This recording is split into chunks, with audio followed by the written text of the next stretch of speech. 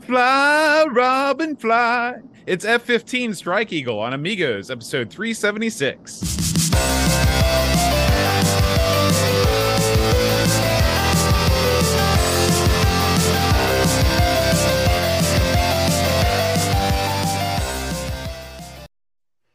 Hi, everybody. Welcome to Amigos. I'm John. And I'm Aaron.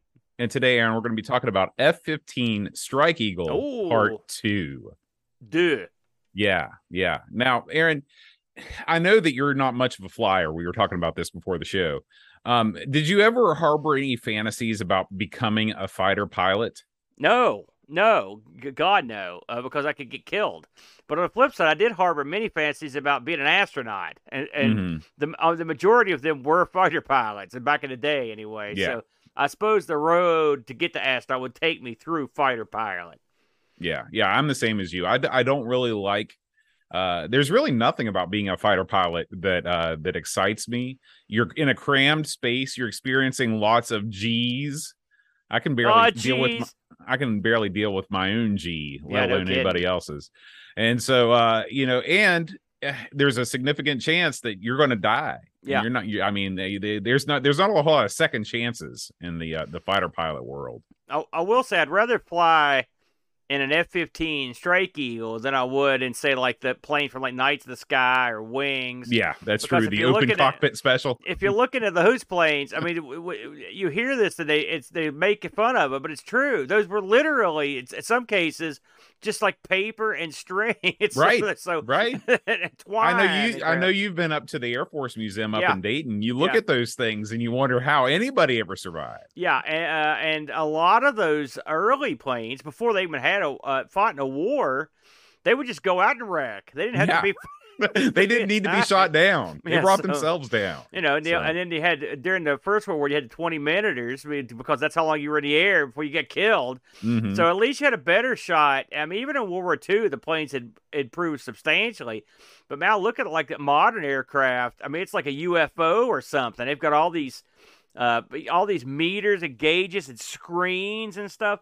I think it's funny, though, as we move through 2022, I think the days of proper fighter pilots are probably coming to an end because they've got the ability to use drones and whatnot in these things. So I wonder how much longer they're going to bother even putting humans in these planes, Bode. Yeah. Well, and we're seeing that more and more with, drone-based warfare and things like that. The pilot, if you can fly a plane remotely in a simulator, especially some sort of a combat in a combat scenario, why not? Why not do it? Now, of course, the downside to that is that maybe your pilots won't be quite so careful, given these things still cost $1 billion a piece. That's true. Let me ask you, since they released that the Top Gun 2 this summer, as we record this, which I didn't see, by the way. What's your favorite film that has fighter guys in it? Well, I don't know that I've seen that many. I finally watched Top Gun for the first time last year. The original Top Gun. What other movies are there that are fighter pilot based? I'm gonna go with Hot Shots. Oh yeah. I mean, at least those were funny. I never thought Top Gun was all that great. I know people loved it. I mean, the soundtrack was okay, but I don't know. It just seems sort of dopey or whatever to me. And the second one, they're like, it's just like the first one. I was like, well, I'm not going to rush out to see it, but I know people love them, Yeah, like I much like you, I harbored fantasies about being a spaceman. I didn't call them astronauts when I was a kid. Yeah. It was always spaceman. Yeah, I understand. And I still love spaceman movies. Give me Apollo 13. Give me The Martian. I love all that stuff. So yeah. That, that does seem like the ultimate end goal for any fighter pilot, but it's probably not. I don't know. What do you think scarier, going into combat in an airplane or going to space?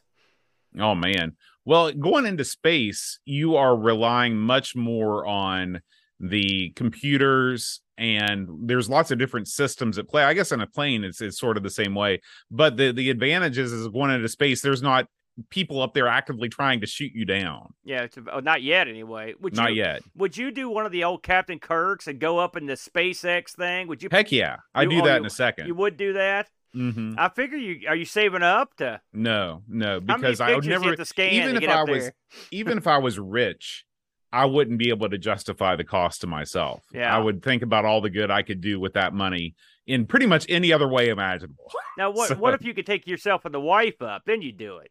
Yeah, then I'd probably do it, because then I'd be like, I'm doing it for you, honey, just like I bought that pinball machine for you. By the way, just in closing, if I was going to go into war and I had a choice of pilots between you and your wife, I would pick her 10 times out of 10. Well, that's the correct answer. She's got dexterity, and she's tough.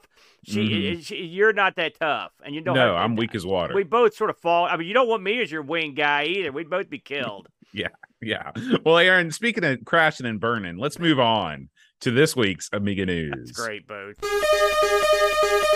Amiga News.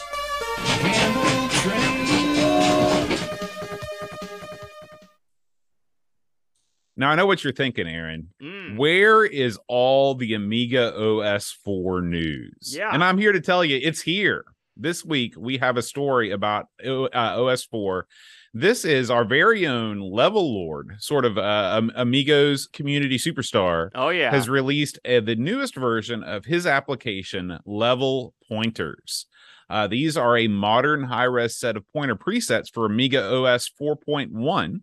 And they are available. They are freeware, and they are available for you to use. Now, Aaron, I know that you're into your directory opuses and all of your, in-depth utilities on the Amiga. Did you ever mess around with having some custom pointers? Probably. I mean, a lot of the stuff I used to do back in the when the Amiga was still a contemporary computer, I don't remember, to be honest with you. I mean, I knew so much more about the Amiga then than I do now. Now it's like make game go. That's pretty much the extent of my knowledge. But yeah, I do seem to recall fooling with these. Now, you say Level Lord's involved in these. Level Lord, basically, he adapted these.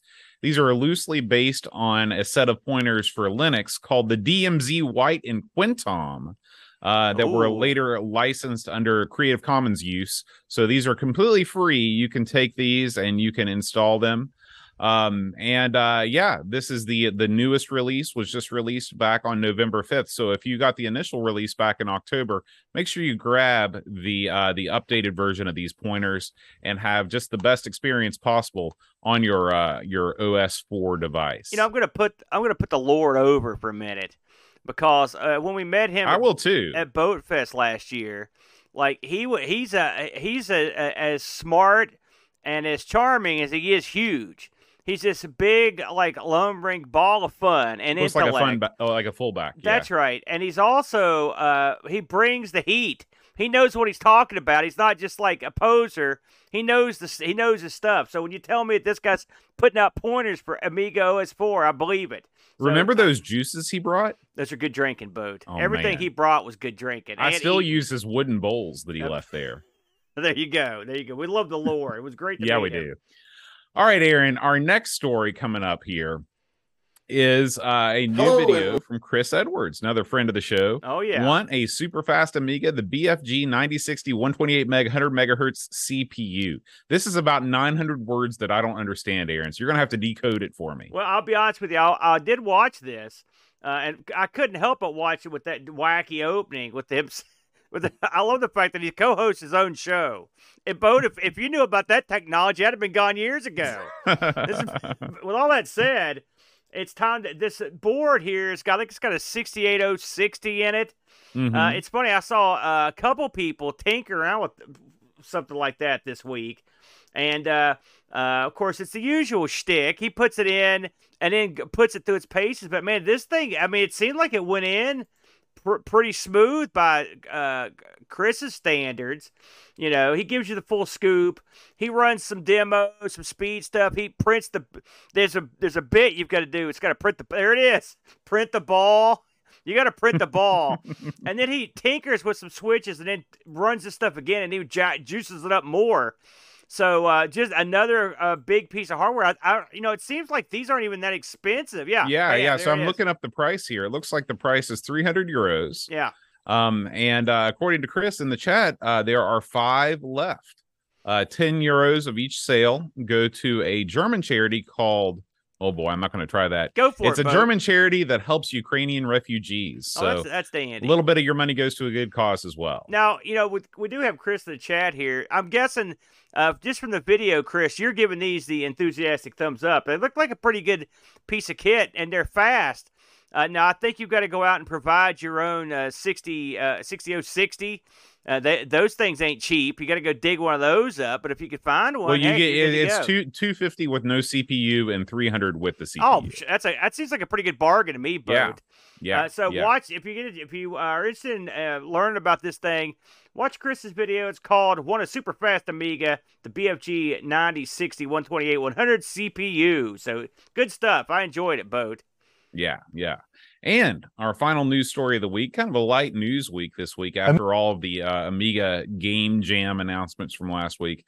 Our buddy Neil, our boy Neil, RMC from the Cave, he's back at it with part 2 of resurrecting and restoring some classic Amiga hard drives. Now, I know that there are people out there that they want to run stuff from floppy all the time. I think our buddy Paco Take is like that. Yeah. He's all floppy all the time. I've heard that. Ugh. So, but Aaron, do you have any personal nostalgia about, classic contemporary hard drives running games not off a compact flash or an SD card solution? You only want to do it off the original spinning platters of the hard drive. Not especially, if I'm honest. And I don't hold it against anyone that wants to load stuff off tape or whatever, or off a floppy or anything else. But I've lived through all this stuff, so to me, every incremental update that got me further away from 5 1/4-inch floppy drives was a good thing. So listen, I used to. I remember having to smush stuff on a disc to get my startup to work and on the Amiga. And I remember having to use EXE compression on my PC so I could put more stuff on a floppy because I didn't have that many floppies. And I was trying to put more and more stuff on them. And I didn't have a hard drive. Then when I did, I remember trying to stick more stuff on that, back stuff up the tape, et cetera, et cetera. I mean, I've done it all, brother. And I don't see any reason to go back. In fact, sitting right here beside me is an SSD I picked up for like a song. I got this thing for a song. It's like a 500, something gig or whatever. I got it for like $20 or whatever. This is what I'm talking about. This is what I've been waiting for my whole life. This stuff right here. This other stuff, it just doesn't do it for me. With all that said, Neil does end up putting I think he does a compact flash gimmick on one of these or something.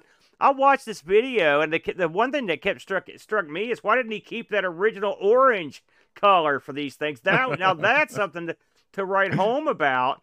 He went and painted them and stuff, and he did get some filament that was the proper color. I would have went with the orange because where are you going to see that? He also talks to a fellow that worked for Great Valley Products, which was interesting. Mike Thomas. The guy had some interesting tales.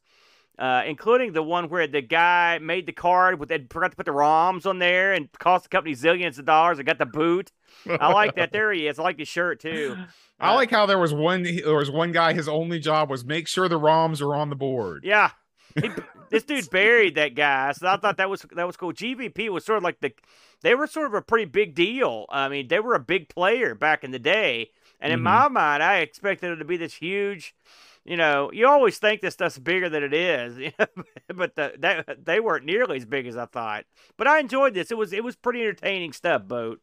Cool. Well, as always, make sure you check out RMC. He's always got lots of cool Amigo and retro computing content. Before we move away from the news, a couple more items we want to talk about that is newsworthy. As we record this, our good buddy Doug from 10 Minute Amiga Retrocast and his partner Kevin Saunders will be doing the live unveiling, or I don't know what you call this, the demonstration, the display of all the art from the art contest that has been going on for several months. This thing's going down Saturday, the 12th of November, which is as we record this is tomorrow. at 1:30. It's what is it? 1:30 Mountain Standard Time. Am I reading that right, Boat? That's right. 1:30 Mountain. I didn't even realize that was a time zone. So I'm not gonna lie to you. So that's what 12:30. Is that 12:30 here Listen, Eastern? Is that right? No idea. I think it's 12:30 Eastern Standard Time, everybody. So this is a night owl sort of event. Wait a minute. 1:30 p.m. Mountain Time. That's like Arizona time. Yeah. Well, So that would be like 5:30 here, 4:30 or 5:30 p.m. There you go. Oh, so it's there in the afternoon then. He's not going to start this thing at 1:30 a.m. Listen, dude, I don't know what Doug acts. He does some weird stuff, Bo. You never know. Some of these art things you have to do them at night. It's one of those fly-by-night deals. But it's more of your kind of art. I guess Doug's going to see our show tag. He's going to unveil, the all the winners and stuff. So it should be fun. Hopefully, this will be not as some of his shows in the past have had some issues with the stream. So hopefully, this will go that hitch. But anyway, check that out. I also want to mention that if you're an Amigos Discord member, we are looking to do the Amigos annual Christmas gift exchange. There's a Discord group ready to go. So if you haven't noticed it, you want to get in there, all you have to do is go in there, say I'm in, and we will compile a list together. We'll get back with you and make that happen. And then lastly, Boat, I do want to mention that a week from tomorrow, which as I'm looking at the calendar here, that's a little thing we like to call Saturday, November 19th, 2022, myself and Professor Wrestling, the hoser Tim Legg, will be back in the BGW Arena for another night of incredibly hot wrestling action with all the superstars from Battleground Wrestling. Should be a lot of fun, Bo. We're going to miss you. You're going to be on assignment next week, but we'll try to hold up your end of the bargain. Unfortunately, I'll be up in Wheeling for my nephew's birthday. Yeah. But I will be with you in spirit, and I will make sure that you get the camera because you need that. Yeah. It should be a lot of fun. I know the hose is excited. I'm always excited to do a little wrestling commentary. If you want to check that out, and we'll mention it again next week, but it'll be on Twitch as always, and that usually kicks off here's some real-time follow-up just in case you were curious about that start time. Pixels at Dawn did the math. Yes. It starts at 3:30 p.m. Eastern time. Thank God. That's so much and better. 8:30 p.m. GMT. So that's 3:30 p.m. for Doug's art contest. Check it out. That makes a lot more sense than what we were first assuming it was. So that's good. That's what we got coming up, Boat. All right, man. Well, it's time to talk about one of the greatest members of the Amiga community, our friend, our sponsor, Retro Rewind. He is pretty great, Boat. Yeah. Listen, if you have a Commodore computer that needs a little love, that needs a little TLC, you got options. We live in 2022. You got options. You don't just chuck that thing in the bin. Well, sometimes I do, but most of the time you don't want to do that. What you want to do is you want to try and fix it yourself. And if you can't fix it yourself, you want to send it to somebody that can. Okay. Now, Retro Rewind will give you all the tools that you need to fix computers yourself. Whether you need a chip puller, whether you need some new capacitors, whether you need a diagnostic cartridge, Frank over at retrorewind.ca has got you covered. Now, what if you're in the boat where it's just like you've got a computer, it doesn't switch on, and you don't know what to do? You don't feel comfortable doing the repair yourself? No problem. Just ship the whole thing up to Frank. He and his crack team of technicians will open it up. They'll tell you what's going on with it. They'll give you an estimate, and then they will repair it for you. And they will do it, and it will not break the bank. Aaron, what's your favorite thing on Retro Rewind these days? Well, I'm always partial to, the Coco gets so little love, Boat. And we both think it's a luxurious, a beautiful, gorgeous machine. I'm looking at mine right now. And it can't be overstated how important it is that if you have a Coco to get you an SDC for the Coco. And Frank has SDCs in stock, ready to ship.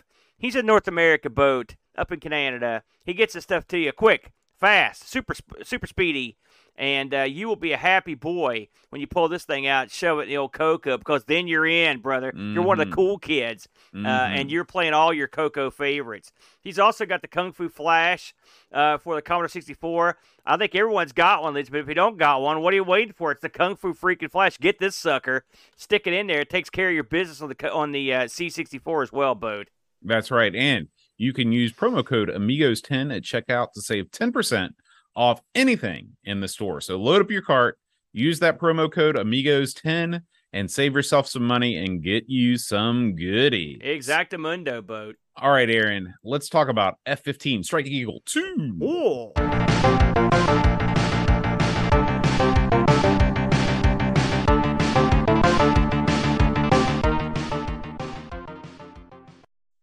Ooh, I like the love theme from F-15 Strike Eagle Boat. It's pretty good. So, it's funny. When this came up, I thought, I've played this game, man. I know I've played it. But I hadn't played it. I played F-15 Strike Eagle 1 on the NES, and I played Super F-15 Strike Eagle on the Super Nintendo. So you fired all around it. Well, you were there. We played that when we spun the wheel on the I think it was the first or second Thanksgiving. Oh, and we picked. You were there. Remember, Okay. I watched some of the video today, and you were like, "This is the way you do it on a console. Make the first level easy." And that was ringing through my head as I began the first level of F-15 Strike Eagle 2 for the Amiga. So this was released 91. Came on 2 discs and was ECS OCS. Of course, this was put together by the fellows over at Microprose. And developed by the MPS Labs, which is basically in-house labs for Microprose. You know who worked on this Boatster? A guy Sid named freaking Meier. That's right, dude. That's right. And he co-designed it with a fellow named Andy Hollis. Nobody cares about him. This was, hey, listen, oh man, you don't want this guy on you. Coded by Adrian Scottney and Tim Walter, and the graphics were done by Scottney, Walter, and Mark Scott. And the music we just There's a heard, lot of Scots in there. Great Scott.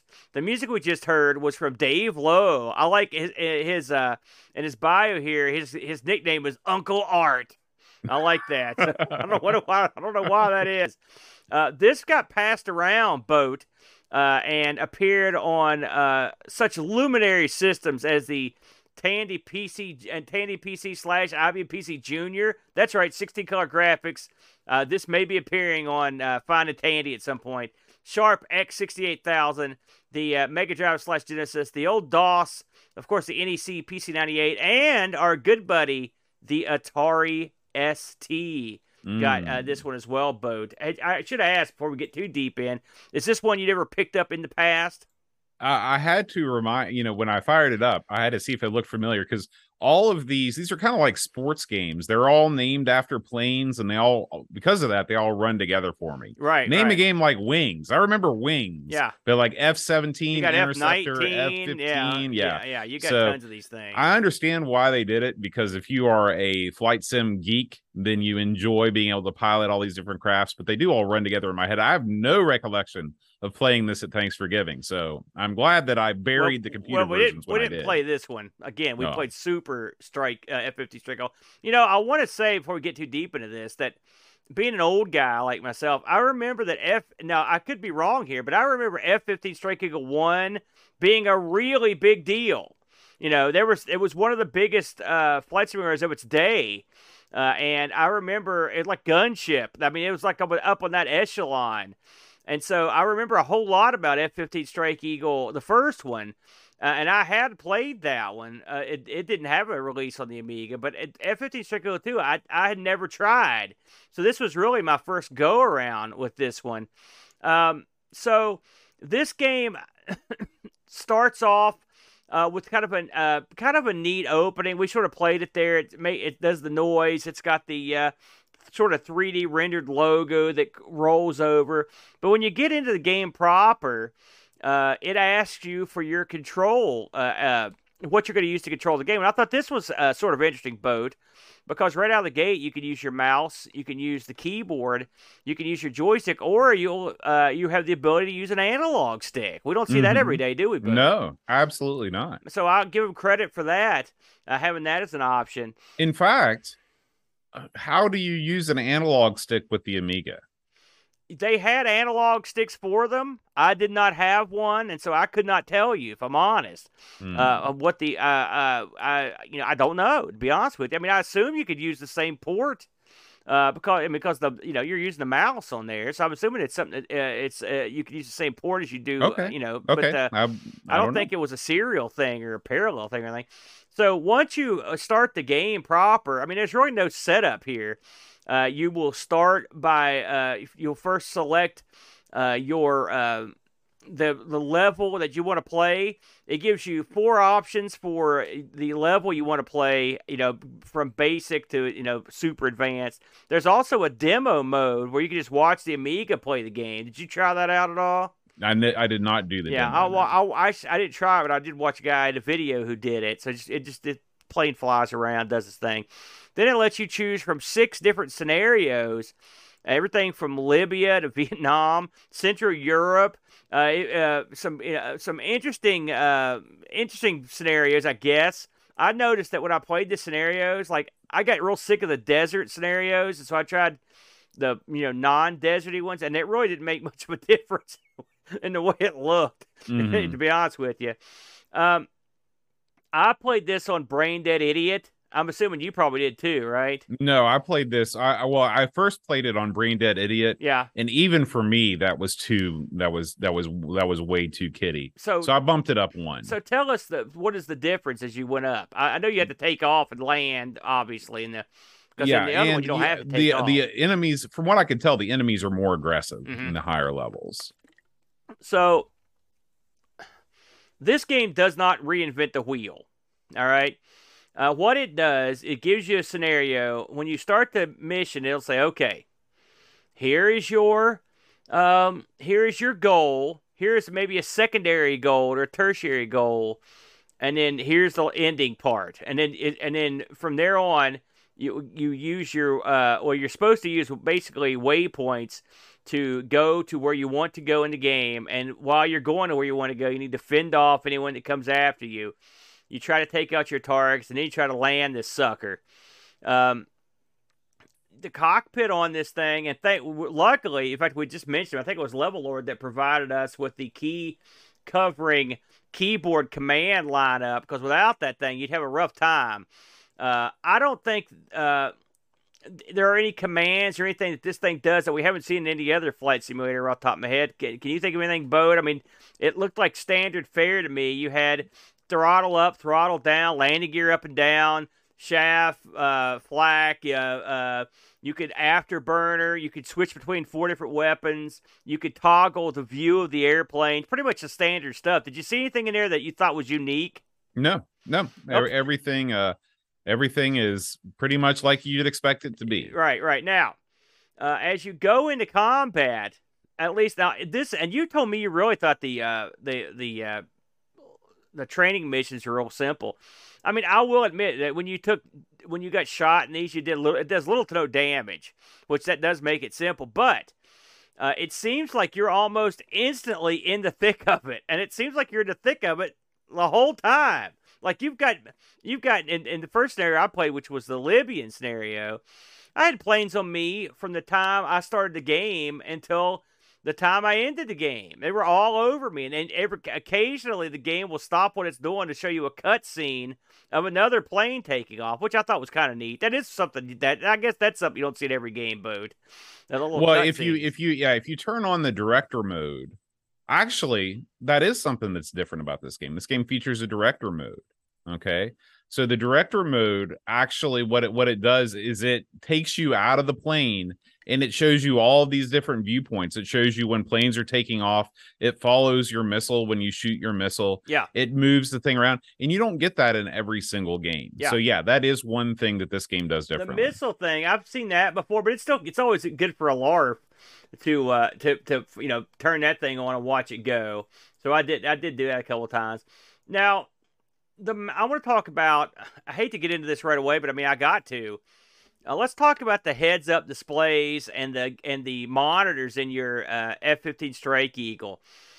What I like in one of these games is to be able to see where my waypoint is on the map, to check it off, target it, set my waypoint, and then know the distance, how far away I am from it. So I guess I had a lot of trouble doing that in this game. I also had trouble. I mean, once you could target something, you could actually get a distance from it. But in terms of your waypoints, it just seemed like I would drive in my jet forever to get to these things. Not on every mission, but the first mission, right out top, right out the gate, it seemed like you had to go forever before you got to these things. I kept thinking to myself, by going the wrong way, there's a big yellow arrow on the screen. So I can't imagine that, I mean, not being the way to go, which it was. It was telling you the way to go, but man, it took me forever to get there. And then once you get to the target, I had a heck of a time targeting the target, knowing like what altitude should I go to, stuff like that. Is it just me, Bo? Did you have any of these issues? Yeah, I think it's just you. I didn't have. Well, okay. I will say this: it does take a long time for you to get to your target. Right. I think that's the most simmy part of this quote unquote flight sim, is that you do have to drive or fly forever, and there's no way to speed up the time. We played another flight sim. Yeah, what was that? Was that Knights of the Sky? We had to, it was. I remember that. We took forever to it's some other one we played, and they had basically it was just like a time speed up button, and that one could come back and screw you though, because if you didn't slow down time when you were getting attacked, you'd be dead right away. Yeah. So there's no easy way to do that. If you're trying to make things at least quasi-realistic and taking off from what would be a realistic distance, because obviously your battleship isn't going to be parked within missile range of the land of the enemy territory. So, but in terms of being able to target stuff, being able to shoot at stuff, all of the targets that I was shooting at were ground based. Yeah. And all you have to do is and again, thank you to Level Lord for printing or for providing us that keyboard layout. All you do is you hit the G key to arm your ground missile, and then you watch the little window in the right that tells you, yep, you're locked on, and then you hit the enter key and it blows up and it goes bullseye. Yeah. And then you circle around and you do the next thing. Now, I will say that this game, the biggest problem I have with this game is you need to have something that is sort of in between, like following the waypoint. It makes it almost too easy, like, because you're not really looking at anything else other than that big yellow arrow. Yeah. You have a radar, like a long, medium, and short range radar that you can toggle between on the left side of the screen, but all it shows you are squares of different colors. Yeah. And it's not useful. It's not useful. Sucked. It looks like your pilot's like playing a game of Time Pilot in the game. Like it's just, you see different colored ships coming and going. And you're right. You're dead set on the target you're after. And the arrow points you in the direction, but it's not, I wouldn't call even that arrow super precise. I really did have trouble finding my targets. Like, I would be in the general vicinity of the target. You know what I mean? Like, I'm not like hundreds of miles away. Well, like I said, if you're target, and what you have to do. Oh, and Level Lord says you do have time acceleration, so I missed that. That was my bad. I guess Alt A gives you time acceleration, so I guess you could use that. I would have been afraid to use it because there were so many bad guys. You're constantly being shot at. But anyway, what you have to do is you have to, you're flying towards the target, and you're constantly spamming the G key, or you're constantly spamming the T key, yeah, to get your target to lock on. That's what I did. And then as soon as you do that, then you can lock on. Like I said, it's a very, to call this a simulation, I'm pretty sure that doing this is a lot more difficult than that.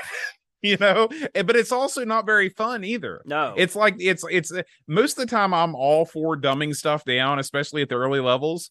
But this game, they've sort of, I think, Sid Meier is famous for taking more kind of heavy simulation genre style games and making them more palatable for your everyday player. Yeah, you can see that in Civilization, you can see that in Pirates, and so I think he was trying to do the same thing with the flight sim, but he made it too. I mean, it's just, you literally have to do, and there's not a lot of variety in these missions. I played the first 3, and they were all, you blow up your primary target, you blow up your secondary target, you return to the friendly airbase.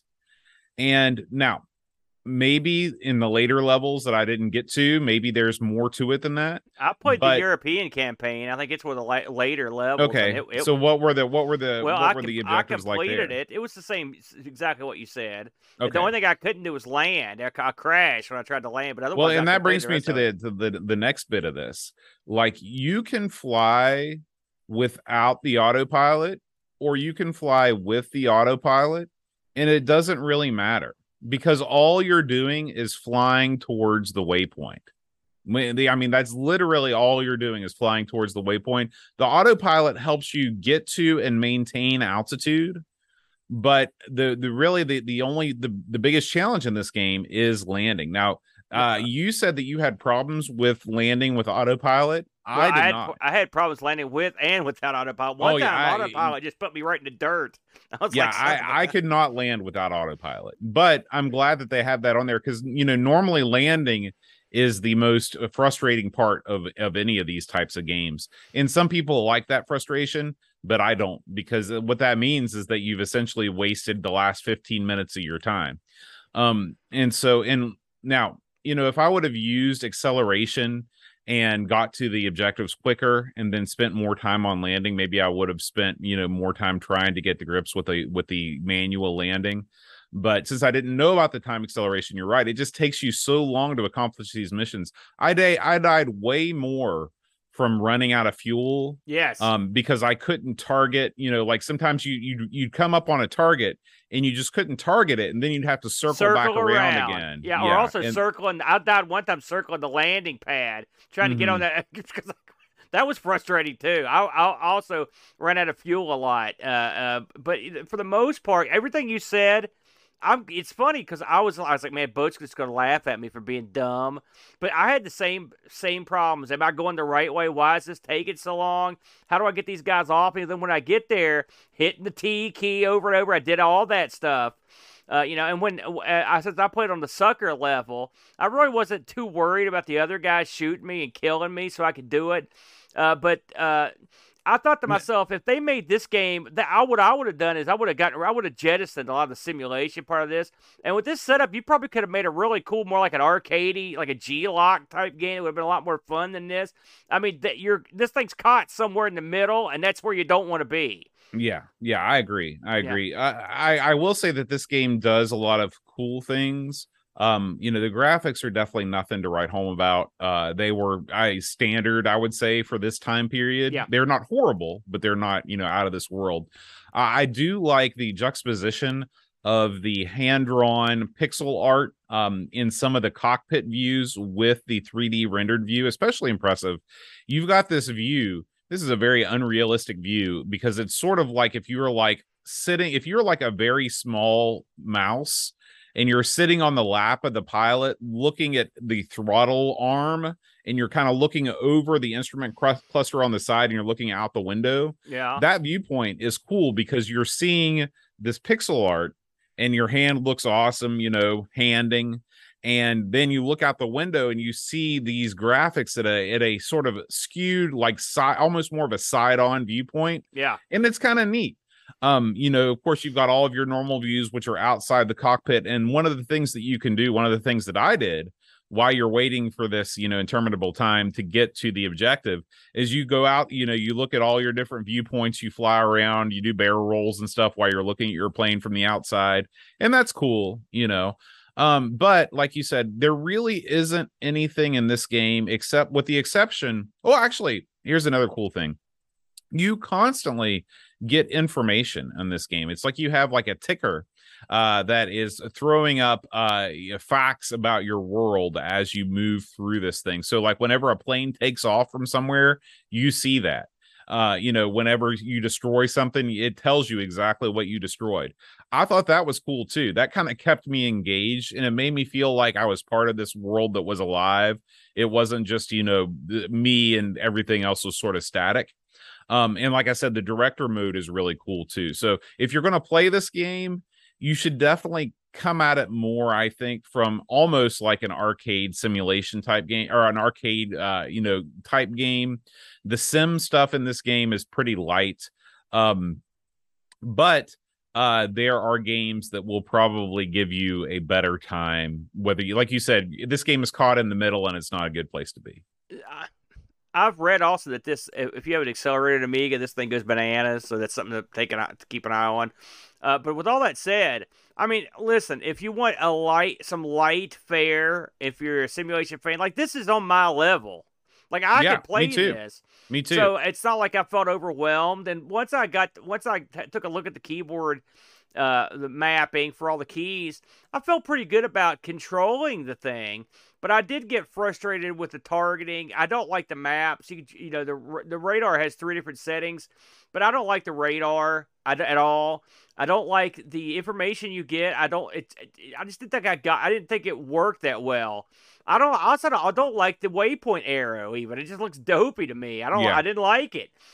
So I think that was a big mistake. I did like the hand drawn. I didn't use the other angles that much. The director mode's kind of cool, but on the flip side, it's kind of depressing to see MiG after MiG scramble to come kill you. These SAM sites shooting missiles all over the place. You're like, well, I'm screwed. I thought the landing was tough, but that's some of those things. That's one of those things you could probably get better at if you play it, for a while. This would have been a lot more fun to fight a guy, there's no option for that. So you're not fighting. There's no 2-player. There's no, connected to Amigas up or any of that stuff. That's out. It's okay. This did get a bunch of ports, and so just for fun, I thought we would have a look at our old pal, the ever popular Atari ST, and the ST version looks very similar to the Amiga version overall. If I could actually get some video to come up on here, I thought they looked close enough to where I figured that because the ST has that rep of being able to play that stuff better, But what do you think? Did you have a look at the ST version at all? Does it look like it runs better? I'm just looking at it now, and I mean, it looks totally comparable. So I'm like you. The Amiga version didn't exactly run silky smooth, but it was okay. I mean, it was a game of its time. I was reading on the Discord, people were having trouble getting this to run on faster Amigas. Yeah. So this isn't necessarily a game that the faster Amiga you have, the better it's going to run. Yeah. I can already tell you that I like Atari ST's Aero better. Yeah. I can tell you that right now just from looking at that. But I mean, I'd say it's probably fairly comparable if you have an ST. And again, this got ported to a bunch of different stuff, so you could probably find something you could play it on. I looked at some reviews on this boat. And there were hundreds of them. I'm just going to go over a few of the big heavy hitters. First of all, Lemon Amiga gave this a 7.66 out of 10. Amiga actually gave this a 75. I read some of these, and I'll get into that in a second. Amiga Format gave this a 90. Amiga Joker gave it an 89. Amiga Power at 87. CU Amiga a 93. And the One gave this an 89. Total cumulative score, according to Lemon, 87, which that sounds about right. I probably wouldn't go that high, if I'm honest. I think this is at some point in the lower 80s for me, just because it's, these things never appeal to me all that much, but this one was pretty basic. This is a tough one for me to rate, to give a score to, because we play these types of games so infrequently. Yeah. Not super infrequently. I mean, the last one that we did was in September, so it hasn't been that long, but I never remember what year everything comes out. But I really feel like all of the Amiga flight simulators, they all kind of look like this. Yeah. Yeah. I mean, you're right. But I accept how they look, but part of the fun even the missions on this, if you were going to say, like, hey, what are the 6 generic missions you're going to pull up? I mean, there's nothing. I mean, how about really thinking outside the box here? Right. And remember the game that we played not long ago? I think it was Thunderhawk, but it might have been something else. But it gave you that, like, you went into the briefing room. Yeah, remember that was cool. And they showed the movie. Like, you get none of that in this game. Yeah, Microprose really kind of cheaped out on the accoutrement. You get some screens where you get awards or when you die, but it's not like they're not cool animated screens. And they also don't show your plane crashing in this game. Yeah, it just says you're dead. And sometimes it's very stirring. It's like, what just happened? You're like, I got killed. I would say it's sort of no frills. But I mean, if you're looking for some simple fun and just you've got maybe an hour to kill, this is one you could pick up and play. I'd say pretty easily. Did we get any Discord action on this one, Boat? Yeah, we did. Give me a second just to find that real quick. Okay, here we go. We got one review this week, and it is from Level Lord. Level Lord says, Level Lord's all over the place on this episode. No kidding. This is not a standard combat flight sim, but rather an arcade combat sim. I understand why they made it this way, and it was a nice way to introduce the beautiful world of flight simulators to new players. I've completed Libya, Persian Gulf, and Vietnam on pilot level, but did not really enjoy it too much. The air combat is decent, while the lack of more missions is a missed opportunity here. Graphics are normal for the era, and the sound effects should be better. Missions feel the same. Go hit the primary and secondary target and get back home. Kill whatever's in your way there and back. I found annoying the first CRT, which should reflect your map, didn't track me. In the second screen, I had no idea who the bogeys were, and the tracking of the enemy was pathetic. He's right there. I killed more of my friendly aircraft most of the time than the enemy, since I couldn't determine if the MiG-15 was a friend or a foe. Also, there was no distance to the primary and secondary target, just general direction of where the target is. Eventually, I would be able to target it hitting the T a bazillion times. Does this sound familiar, Aaron? Yes, while approaching. Landing is tricky. Runway always appears too short, and lack of proper flaps made it hard to do it. It's even worse with the aircraft carrier, which I dislike. Last thing I can remember is that you can't drop your landing gear when you want, but when the game thinks you're close to the strip. Why? All in all, solid 6 just for the missed opportunities. Oh yes, autopilot to help you land is not to be trusted. Be warned. It's like, I think I wrote that without knowing. It's everything I mentioned. He mentions some stuff I forgot about. The especially on the radar, you have no idea who are good guys and bad guys. Right. And so I've had the exact same problem. He had the same problem with distance. He had the same problem with targeting. He had the same problem with landing. Good. If Level Lord, who I know is a genius with these games, had trouble with it, I feel far less stupid than I did before I started this review, because I was afraid you'd come in here and just laugh at me for being dumb. Lastly, just to close the book on this, I looked this up on the eBay Boat.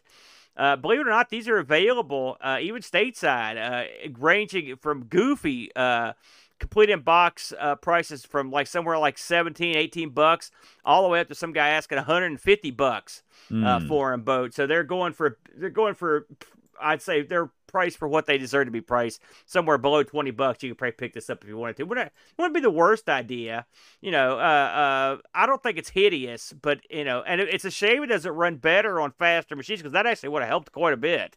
Yeah. So there you go. All right. Well, it's time, Aaron, to move on to what's been going on in the Amigos wider community. What's been going on our multiple YouTube channels, Aaron? Our multiple. It makes it sound so important when you say it that way. We've had a lot of releases this week. Let's start off with myself and the Brent over at ARG Presents with the ever popular. We played Banned from YouTube. Banned from YouTube. It was banned. Both. It was This was your category that we. So this week you're like, I don't know what Boat was talking about when he did, and then you went on for 15 minutes to explain exactly what I was talking about. Well, I mean, it was hard to. The thing is, I understood that we were banned from YouTube, but I didn't understand how we were going to get games out of that. But luckily, I gave you several suggestions for games, none of which you played. We played them already, so there you go. You have not played AVG unboxing. How would that? We didn't get banned for that, by the way. So anyway, Boat. This luckily for Boat, he's acting like he had a cunning plan. But luckily, this actually came up almost exactly on the anniversary of when we did get banned. Did you know that? I planned that. Yeah. Been planning it for years. How did you do that? How'd you get the wheel to come up exactly right? Listen, I got ways. I'm a genius. So we actually talk about the time that our channel, thanks to myself and the Brent, got banned from streaming live on YouTube. That was good times. I felt real good. That was a lot of eating done that week, that's for sure. What is that picture with you sitting next to the face of the Brent? I filmed. This is a little video. Oh, that was YouTube jail. That's I remember YouTube that jail. video. I filmed this to explain to people that we were moving the Twitch, and I dug this up out of the archive. Look how great you look with your Bill and Ted shirt on. Yeah, I know. You noticed the hilarity because that's why we got banned. But we used the beginning of the show here to talk about why we got banned, what we did about it, and what could be done. And so if you're interested in understanding what happens when you try to deal with YouTube, you might get a kick out of that. And then we both were like, well, what games we should play? Well, let's play things that are real controversial. And so I was like, okay. So Brent picked one of my all-time favorite games, Carmageddon. Oh, man, I love this game so much. It's so much fun. All the sequels were good. Carmageddon TDR, Carmageddon, the second Carmageddon was great. I loved all these. And then I picked, because I had to play it, Bo, because I think the people demanded it. I played Samantha Fox strip poker, brother. She looks like Patsy from Ab Fab. I told Brent that she looked like she was auditioning for the part of the Invisible Man, but that's my guess.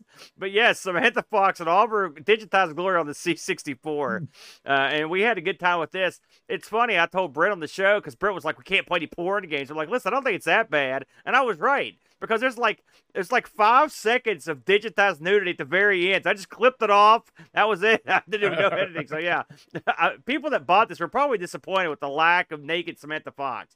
But I also get to talk about who Samantha Fox is for about 15 minutes, which was lots of fun for me because Brent never heard of her. So there you go. That's what we did on ARG this week. If that's your cup of tea, we had a lot of fun doing that one, Boatster. We also released this week, Boat, Nighttime. It's Nighttime's the right time to release this. Tell us about this bad boy.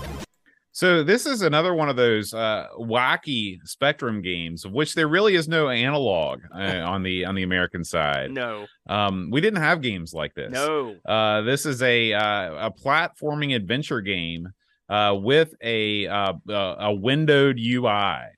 So it's about as fun as it sounds, folks. This was a.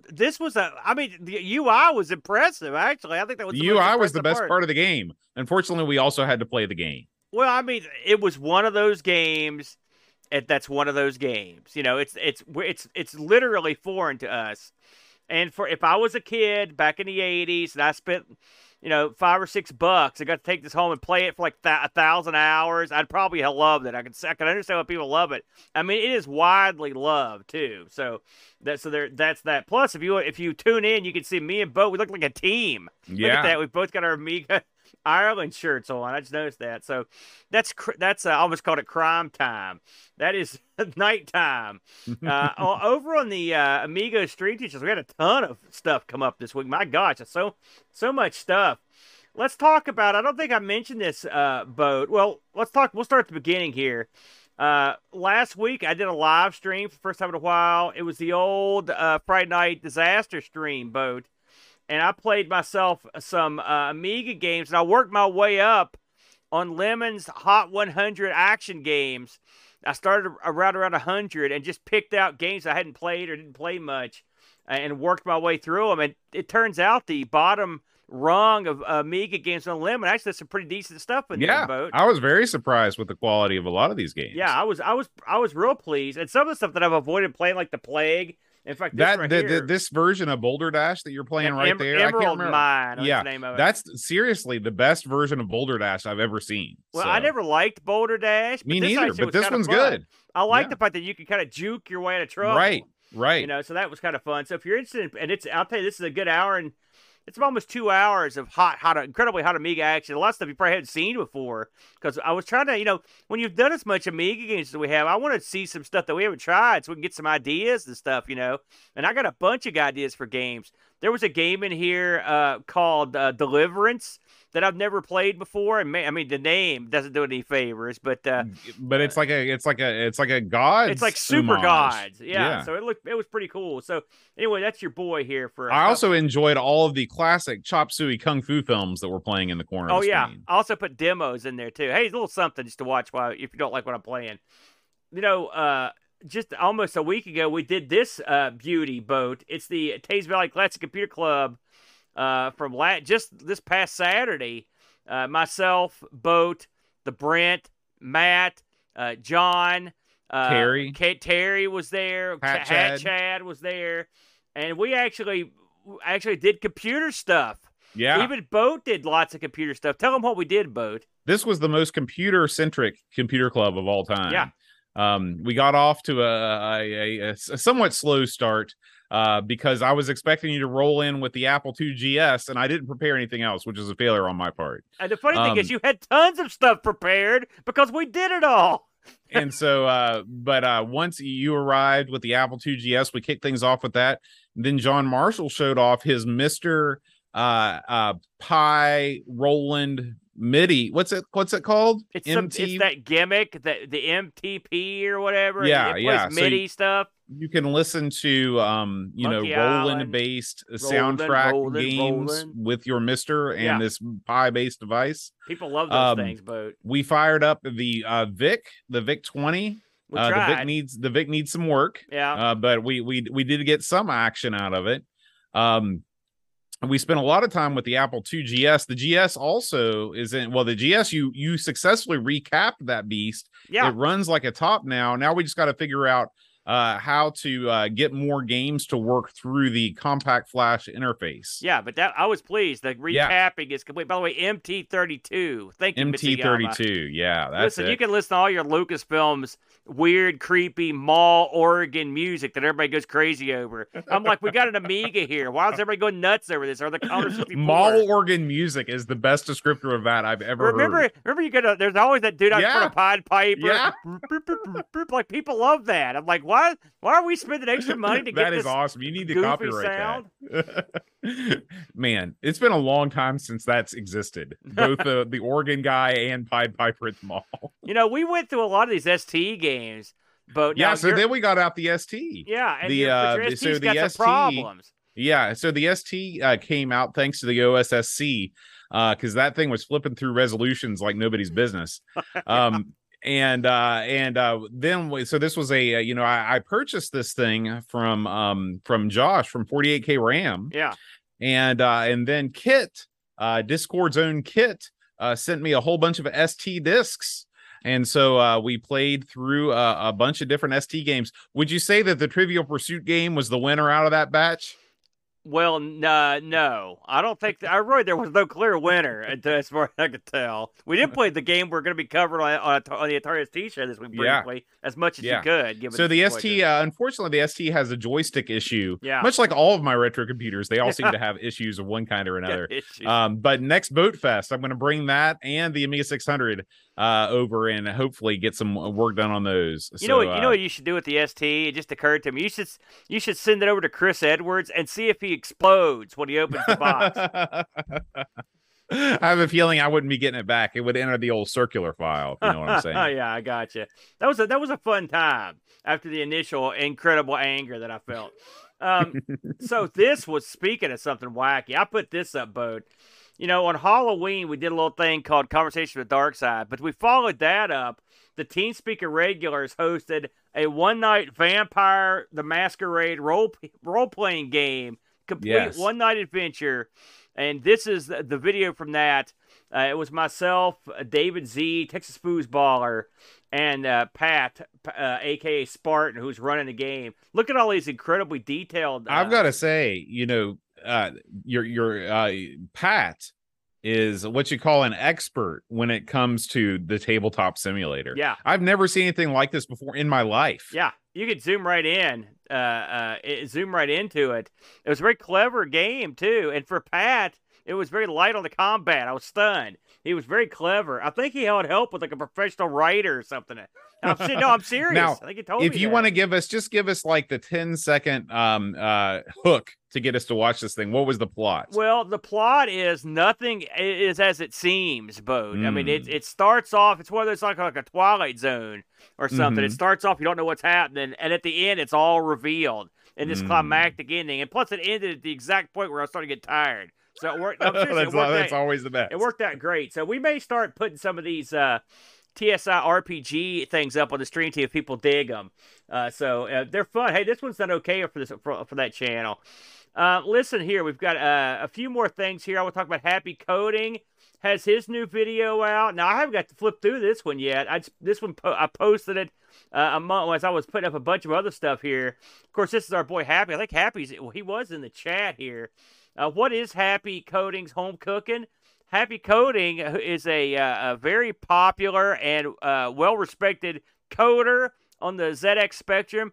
He sets down, he takes time out of his valuable schedule to teach you, lowly schmo, some of his incredible techniques on programming with the ZX Spectrum. And this is an ongoing series that he's running.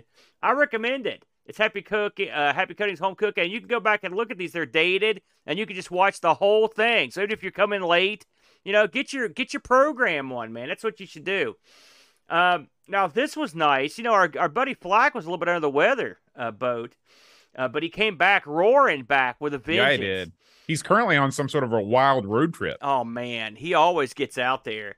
And this time, once he's off his feet for a few seconds, he jumps up. He does a springboard up, like in no hands. He's like, I'm ready. And he just takes off.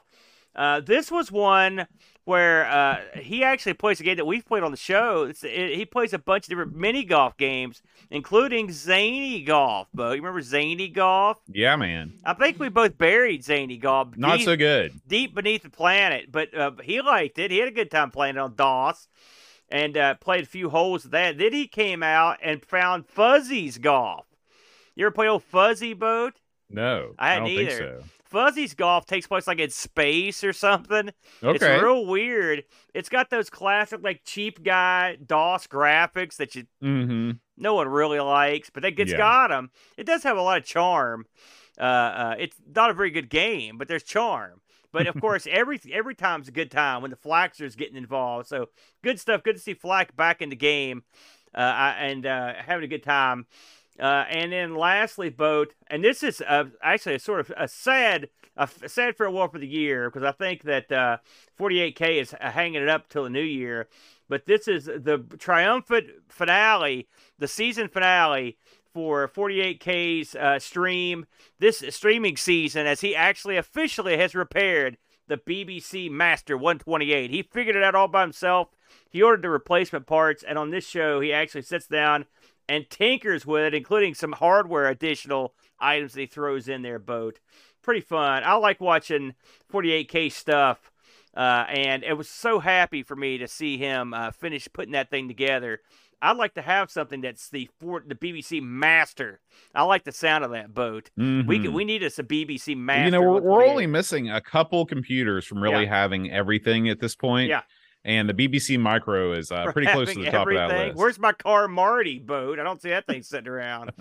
That's all we got, Boat. That's all we got, only 50 things. So if you're bored, my God, go watch some of the hundreds of things that we've got up here. All right, Aaron. What do we got coming up next week on Amigos? Are you excited? I can't remember. I can't remember what it is. I hope I put something in here. Let's find out. Oh, man. Oh, what a title. What a name. Pegasus. The Pegasus was riding high on the court of public opinion back in the 80s and the early 90s, but has since fallen. You never see kids drawing Pegasuses on their trappers anymore. Pegasus is what happened to the Pegasus. It's really simple. Kids don't have imaginations anymore. The second Jurassic Park came out, and they're like, hey, kids, remember those dinosaurs you used to draw? Yeah, here they are. It's 10 times better than you could draw it, geek. That's why no one draws a Pegasus, man. Once Clash of the Titans came out, no one could do it better than that. Put it to bed. I don't know what this game is, but that's a album cover level box art they've got on that. Yeah, it is. I can't wait to play. I don't know what this is. What is next week? Is it Shooter Week or something? What is it? Oh, yeah. Let's go with Shooter. And if you're on a Pegasus and you're shooting stuff, I'm in. All right. Guys, thank you as always for listening. Remember, if you want to support the show, patreon.com/Amigos podcast. We'd love to have you join us and join us on Discord. We leave you now with the stirring love theme from F-15 Strike Eagle 2, as well as the list of all of our patrons and Twitch supporters. We will see you next time. Until then, adios.